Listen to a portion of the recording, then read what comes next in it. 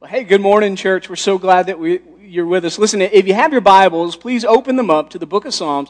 We're going to be in chapter 23, and we're going to be in Psalm 23 as we continue. We wrap up our study that we've been doing here the last 3 weeks, God of the Valley. Now, we'd also love for you to follow along and take notes with us, and so what we do is we've got some digital sermon notes for you. We're going to put this full screen. If you'll open up the camera app on your phone and point it at that QR code, it'll pop up a little link. You can click on that link, and it'll open up our digital sermon notes. That's also important because you'll find there is a digital bulletin attached to it. And so what I'm going to do, guys, is pray for us. Then we're going to jump in with both feet into Psalm 23. Father God, thank you for loving us. Thank you for who you are. Thank you for the truth of your word. We know that your word is alive, that it's active, that it's sharper than a double-edged sword. We know that it's what we need. And so, God, we're going to pray right now by the power of your Holy Spirit that you would come, take your place as our teacher and our guide, lift up Jesus that we see him clearly, point out our sin and our shortcomings, and let us see you in all of your glory. God, we pray that you change our hearts and our minds, that we might live for you and not for us. In Jesus' name, we pray all of these things. And God's people said,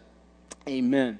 Amen. And so, guys, Psalm 23, we're going to read the whole thing, and here is what the word of the Lord says. It says, "The Lord is my shepherd, I have what I need. He lets me lie down in green pastures. He leads me beside quiet waters. He renews my life. He leads me along the right paths for his name's sake. Even when I go through the darkest valley, I fear no danger, for you are with me. Your rod and your staff, they comfort me. You prepare a table before me in the presence of my enemies. You anoint my head with oil. My cup overflows. Only goodness and faithful love will pursue me all the days of my life, and I will dwell in the house of the Lord as long as I live."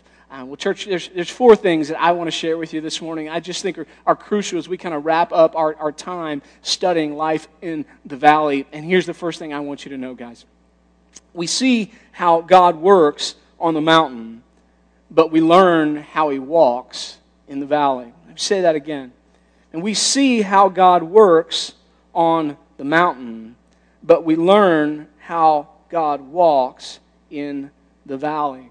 And one of my favorite songs we've been singing here lately is the song Waymaker, right? And I love kind of towards the end of the song, it has this line. It says, "Even when I don't see it, you're working. Even when I don't feel it, you're working." You never stop. You never stop working. I think that's important in our day and age because let's face it, as American Christians, I think sometimes we have a tendency to think that God's only working up on the mountain, right? Because that's when we see him. When life is good and we get the promotion and our marriage is good and our kids are respectful and we're not in debt and those things happen, man, we're like, man, God, you're so good. You're blessing me. You're blessing me. And as American Christians, we have a tendency to think that the blessed life has to do with all that external stuff. And so when life is hard, when we find ourselves in the valley, I think sometimes we have this tendency, I mean, we really struggle. Let's just be honest. I struggle when I'm in the valley to see God at work. And so I had this question this week. I just kind of kept asking myself, well, if I can't see God at work in the valley, because I don't, maybe you do. The whole point of this series is that we might start to, right? But if I have a tendency to not see God at work in the valley, what can I see God do in the valley? And the 23rd Psalm kind of brings that to attention. We may not see God at work in the valley, but we can certainly learn how God walks in the valley. And so let's look at verse 4 here. I'm going to put it on the screen for you. The psalmist writes, "Man, even when I go through the darkest valley," right? This is David. "And even when I go through the darkest valley, I fear no danger, for you are with me. Your rod and your staff, they comfort me." And David says, man, when I go through the valley, I think a better translation, we're reading out of the CSB, I think a better translation here is actually the King James Version because it picks up on what we're saying, right? He says, "Yea, though I walk." What are we doing in the valley, man? We're walking. We're walking through the tough things. We're walking through the hard parts of life. We're not just laying down. We're not just dying, but we're walking. And so it says, "Yea, though I walk through the valley of the shadow of death, I'm going to fear no evil because you're with me. Your rod and your staff, they comfort me."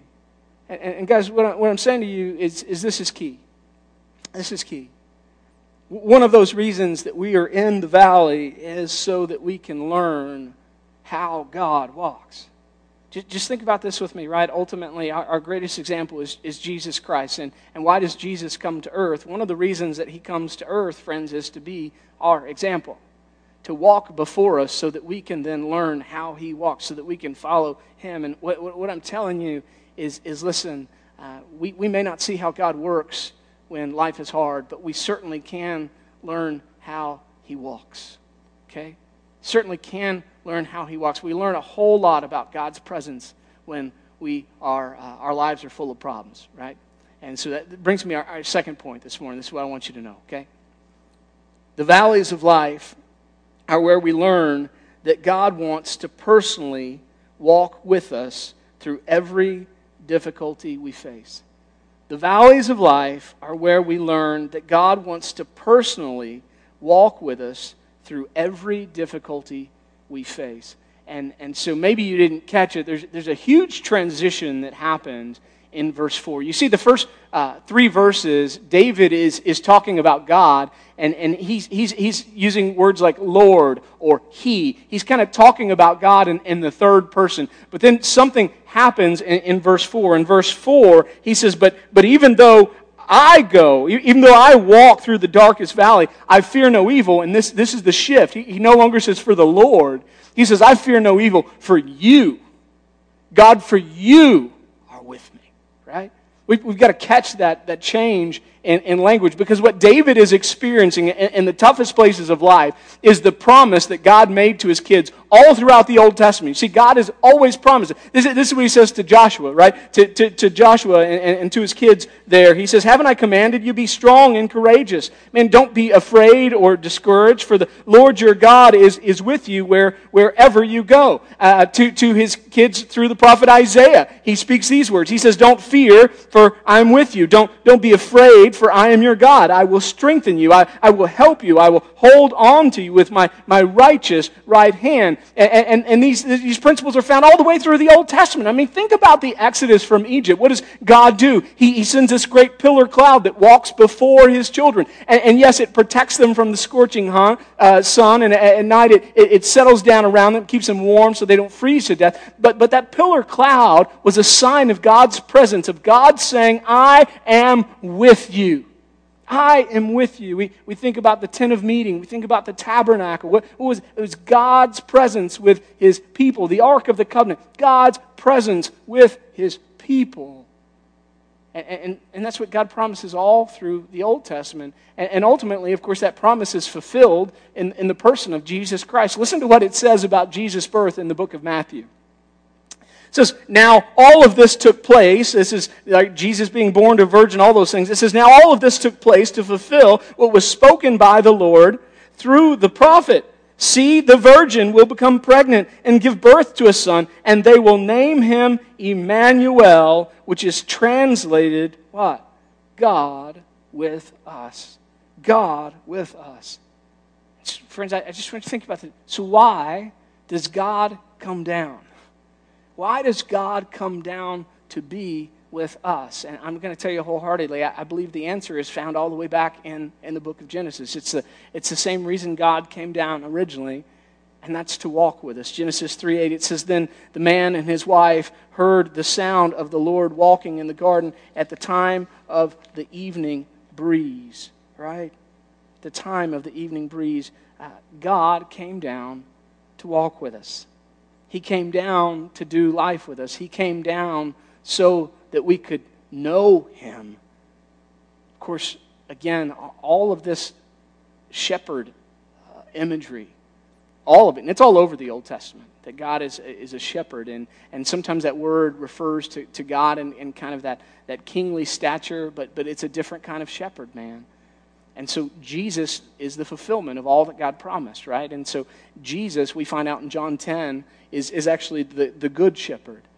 And we talk about God not just walking with us, but knowing us personally. Listen to what Jesus says about us.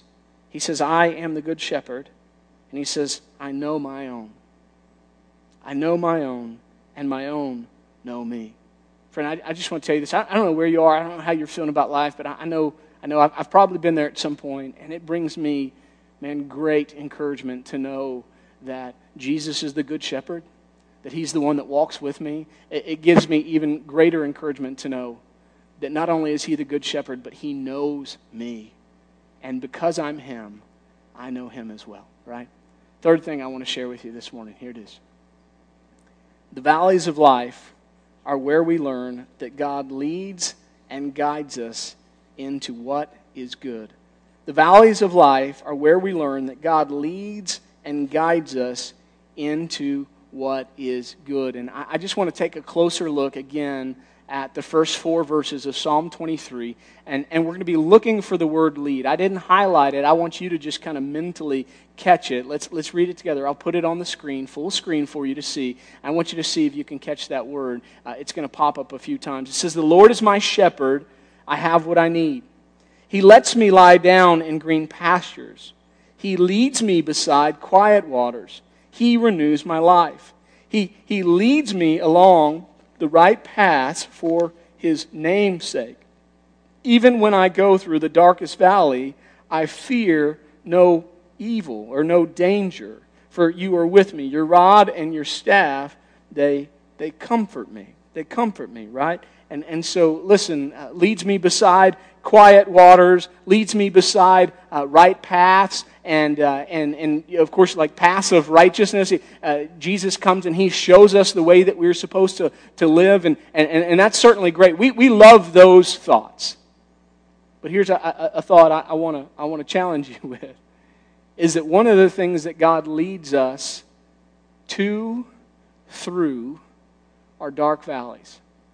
Last week we looked at the prophet Elijah, and God had a hard challenge for Elijah. He says, "Elijah, I want you to go to Ahab, who is the quote-unquote king of my people." And he thinks he's the king. I'm going to show him who's really the king. Remember, he says, "You're going to tell Ahab it's not going to rain until you tell him so." And so he goes, delivers that news, and then immediately, what does God say to His prophet? He says, "Now you better go and run for your life. You better go and hide in the Wadi Cherith. You're going to go down into the Jordan Valley, and God, part of God's plan was for His prophet, who was doing what He wanted him to do, to go and hide in the valley for a period, to be prepared for the next mountaintop moment that was to come. And here's what I'm going to tell you, guys, is that the Lord leads us into what is good. But sometimes to get to the green pasture, we have to go through the dark valley. All right? We've got to understand. This is so important to how we think about God, and then ultimately what we'll think about our own lives. Sometimes to get us to that green pasture, God has to lead us first through the dark valley. Last point I want to share with you, and then we're done. Ready? I want you to know that the valleys of life are where we learn the extent of God's love for us. The valleys of life are where we learn the extent of God's love for us. And as I kind of thought through things this week, and I love a lot of what we've talked about this morning, but this point is really beginning to kind of resonate with my spirit. And it is this thought of how much God truly loves you, of how much He really loves me. And so I want you to look at this verse with me, the third verse of Psalm 23. And this is what it says. It says, "He renews my life. He leads me along the paths of righteousness for His name's sake." So of right paths for His name's sake. He renews my life. He leads me along the right paths for His name's sake. And listen, man, that whole thought, God renews my life, right? God renews my life. And I began to just kind of think about that. And guys, mind, listen, I'm keeping John 10 in my mind. John 10 is where Jesus shows up and He begins to explain, hey, like, I'm who David was talking about. I'm the shepherd that was spoken of all throughout the Old Testament. That's me. I'm the good shepherd. And so Jesus is going to lay some things out. I'm actually going to read John 10 to you here in a second. But this thought, I just want to think with me as I read through it. How does Jesus renew our life?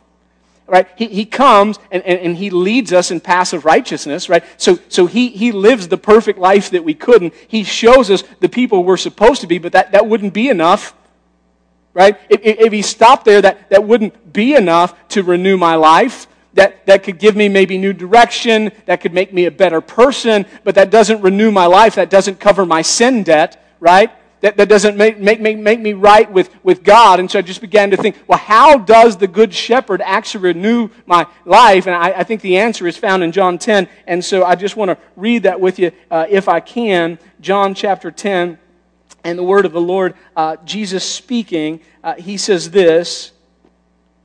He says, "A thief comes to steal and to kill and destroy. I have come that they may have life and have it in abundance. I am the good shepherd. The good shepherd lays down his life for the sheep.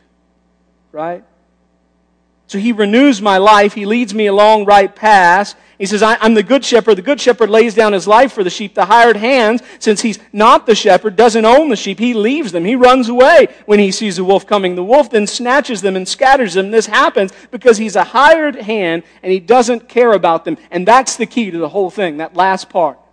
The good shepherd lays down his life. The hired hand runs away. Why? Because he doesn't care about him. You see, what Jesus is saying, man, is I care about you. And because I love you, I'm going to lay my very life down for you. Friends, that's the key to how our life is renewed. Because of the perfect life, right, the example of Jesus. But if Jesus had just come and shown us how to live, it wouldn't have been enough. We might have a new direction, but we wouldn't be forgiven. And so Jesus, the Good Shepherd, to renew us, doesn't just show us what righteousness looks like. He doesn't just walk so we can see Him and then model our lives after Him. He knows something has to transpire first before we can walk and follow after Him, walk in His footsteps. What has to transpire first is we must be born again. Our life must be renewed, and the only way for that to happen is for the Good Shepherd to lay down His life. Praise be to God, amen, for the life and the perfect death, the resurrection of our Lord and Savior, Jesus Christ. So what do we do, man, when that begins to kind of sink in? And I've got 4 things I'll share with you quickly, and we'll be done. Here's the first thing I think this message calls us to do. Ready? I think we need to remember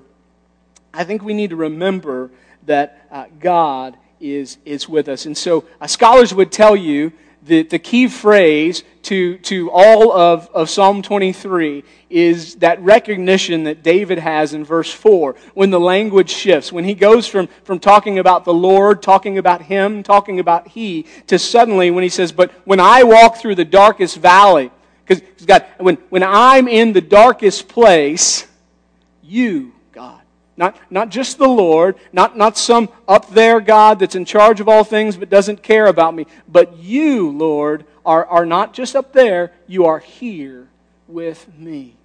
You are here with me. And friends, we've got to get this, man.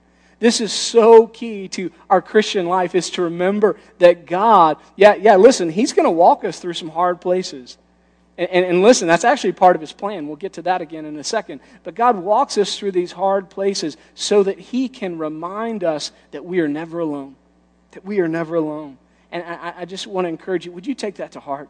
Would you take it? It will transform your Christian life if you will just remember that God is with you. Maybe you do that by practicing His presence, right? This isn't a slide, it's just something I'd share with you. You say, how do I practice His presence? Well, you can pray.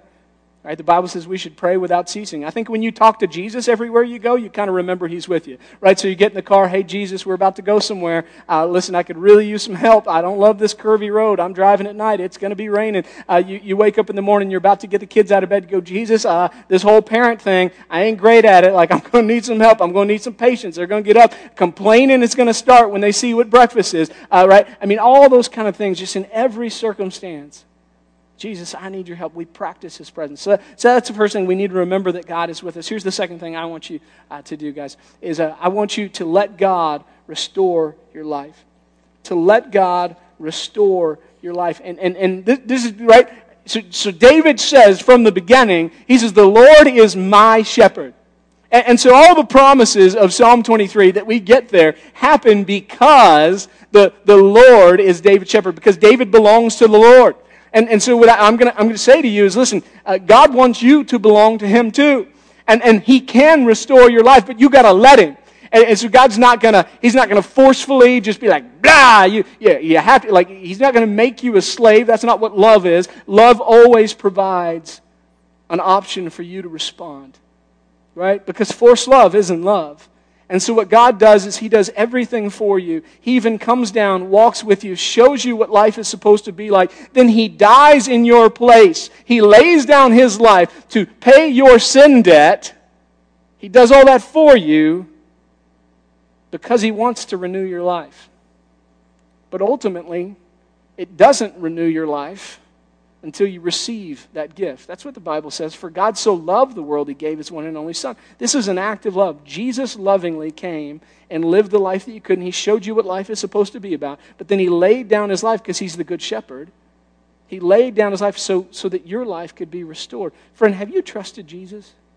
Have you ever thought that there's a God that made you, created you, made you in His image? Have you ever felt a distance and thought, I've got to do something about it? Maybe you're listening and you're not a member of our church and you've tried religion. You're like, man, I've tried those things. I've tried to pray. I've tried to read my Bible. I've gone to church sometimes. Those people, they're just hypocrites. By the way, church is a hospital, so you're going to meet a lot of people that don't have things going on right here. But listen, the heart of it is that ultimately none of those things matter.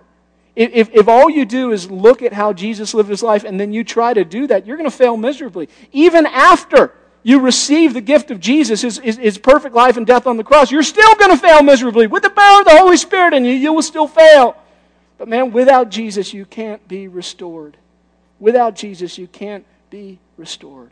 He is the only way that we can be reconciled to God. And so if that's you, and you'd like to do that today, just at home where you are, maybe you're on your couch or you're on your computer or on your cell phone, and you hear this message, you say, how could I have my life restored? And the way that you can have that life restored and walk in fellowship with God like it was meant to be back in Genesis 3 before the fall is to pray a simple prayer like this: God, I've heard about your Son Jesus.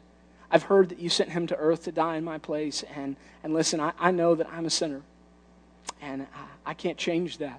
I know that everything in me, I could try to walk like Jesus, but I'd fail miserably, and that wouldn't change my sin debt to you. I know that I'm a sinner, and so what I need you to restore my life, and I've been told the only way to do that is to allow Jesus to come into my life and to be my lead and to be my guide and to be my shepherd. King Jesus, would you do that right now?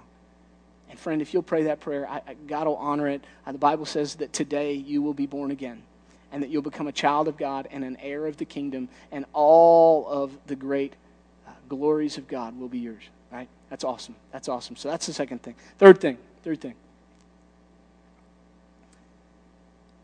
We need to, because of this message, we need to follow Jesus' example.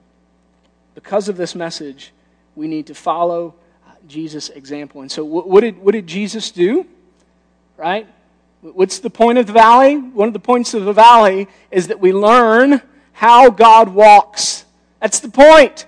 And so when life is hard, right, we get to understand God's presence, that He's with us, that He never leaves us, that He never forsakes us. Why did Jesus come down? To show us who God really is. To show us that what life really is. Like Jesus actually stepped out of heaven, right? He stepped off of the mountain into the valley. And so what do? Well, we have to look at how He lived in the valley. We have to look at how He dealt with difficulty. We have to look at how He dealt with persecution. How did He deal with hate? We have to look at those things and then listen. Listen. Because He came down to walk with us, to show us how to walk, we then, the Bible calls us time and time again, then to walk like Him.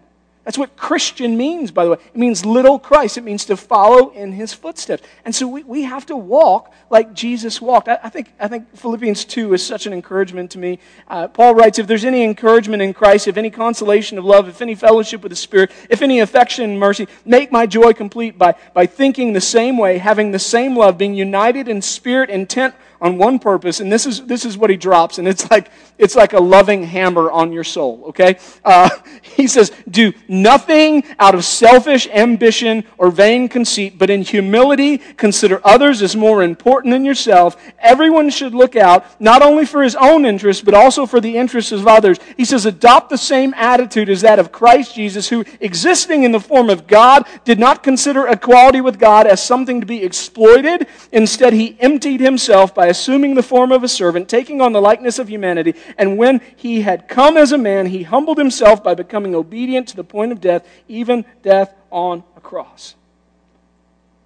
And the point is that He was our example. And Jesus came, He stepped off the mountain and into the valley to show us how to walk, and we are called to walk like He walked. Friend, can I just ask, are you walking in humility? Right? I mean, it's almost election time. Are you walking in humility? In your marriage? Do you look at your spouse? Are you walking in humility? Parents, when you deal with your kids, whoo, Are you walking in humility?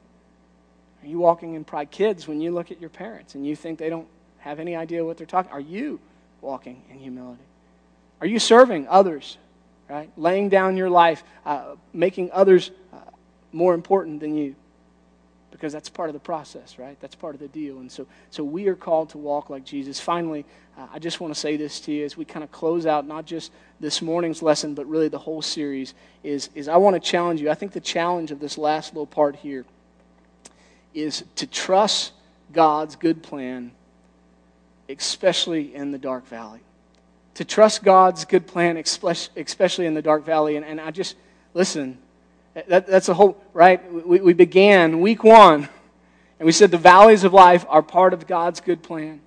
And listen, David here is realizing this. He's like, man, I'm in a dark place, God. And maybe that's you. Maybe right now. I mean, let's just be honest. 5 months of not seeing one another and iron not sharpening iron the way that it should and those kind of things. It's taken its toll. And I don't know what your dark valley is. Maybe your dark valley right now is health, right? Maybe it's physical health. Maybe your dark valley right now is emotional health. Right? Amen? Can I get an amen? Can I get a witness from home? And you're like, man, emotionally I am struggling. Maybe your dark valley right now is spiritual health. Maybe because of that isolation and that's brought up triggers from your past, and maybe you found yourself caught in a sin cycle, and now you're stuck in shame and guilt.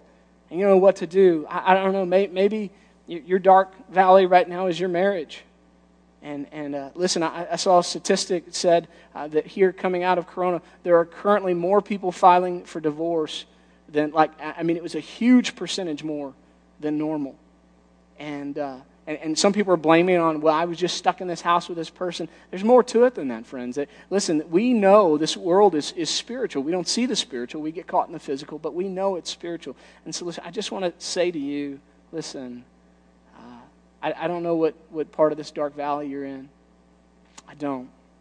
But I do want to remind you that it's part of God's plan. Listen, God, this is awesome. God's intent is not that you stay in the valley, but God's intent is that you would experience Him personally in this valley, and that you would let Him, as you lean on Him, you're going to have to, as you lean on Him, that you would let Him lead you out into the greener pasture, into the good things He has for you. God has good things for you. But you got to let Him lead you out of this place. Friend, would you do that? I challenge you to do that. I challenge you to do that. I'm going to pray for you in just a second. Before I do, I want to share one announcement. It's really cool. We're excited about this. Next Sunday, we start a brand new series, and it is called The Real God. And there's some books available. You guys can check your email. We've sent out email links where you can purchase a book if you want to purchase a book. But man, we're going to have tons of content. We will send you stuff, families. We've got devotionals. There'll be questions you can ask your kids, questions you can ask your teens, questions you can ask of yourself. Of course, we'll have discussion points. It's going to be awesome. So it's going to be church-wide. Everybody's going to be kind of talking about these things together, which is going to be great. And our men, our women, our kids, our youth. And so we're really excited about this new series that's coming up. And so we hope that you'll be a part of it. We also hope to have some other good news for you coming very, very shortly. Be patient with us, but I think we've got an announcement maybe just right on the horizon about when we get to see each other's faces again. So do this with me. Pray with me this morning. Father God, thank you for loving us. God, thank you for allowing us to gather in spirit and in truth wherever we are. God, most of all, thank you for the truth of your word and the gift of your Son, Jesus Christ, who is our good shepherd. Jesus, you have come and you have shown us how to live, but you've also shown us that you are the epitome of God's promise, that you never leave us, that you never forsake us. That's what you said, right? You said, go and make disciples of all nations, baptizing them in the name of the Father, Son, and the Holy Spirit, teaching them to obey everything I've commanded you. And then you made this promise, and surely I am with you to the very end of the age. Jesus, thanks for being with us. Thanks for walking with us through these difficult times we find ourselves in. I want to pray for every person that is in a dark valley right now. And God, I'm going to pray, Holy Spirit, by your power, would they experience the goodness of Jesus in this moment? And would they trust Him enough to let Him lead them out of this place and into that greener pasture? In Jesus' name we pray these things. Amen. Amen. Church, we love you so much. God bless you. Thank you for being with us. Cannot wait to see you next week. Bye.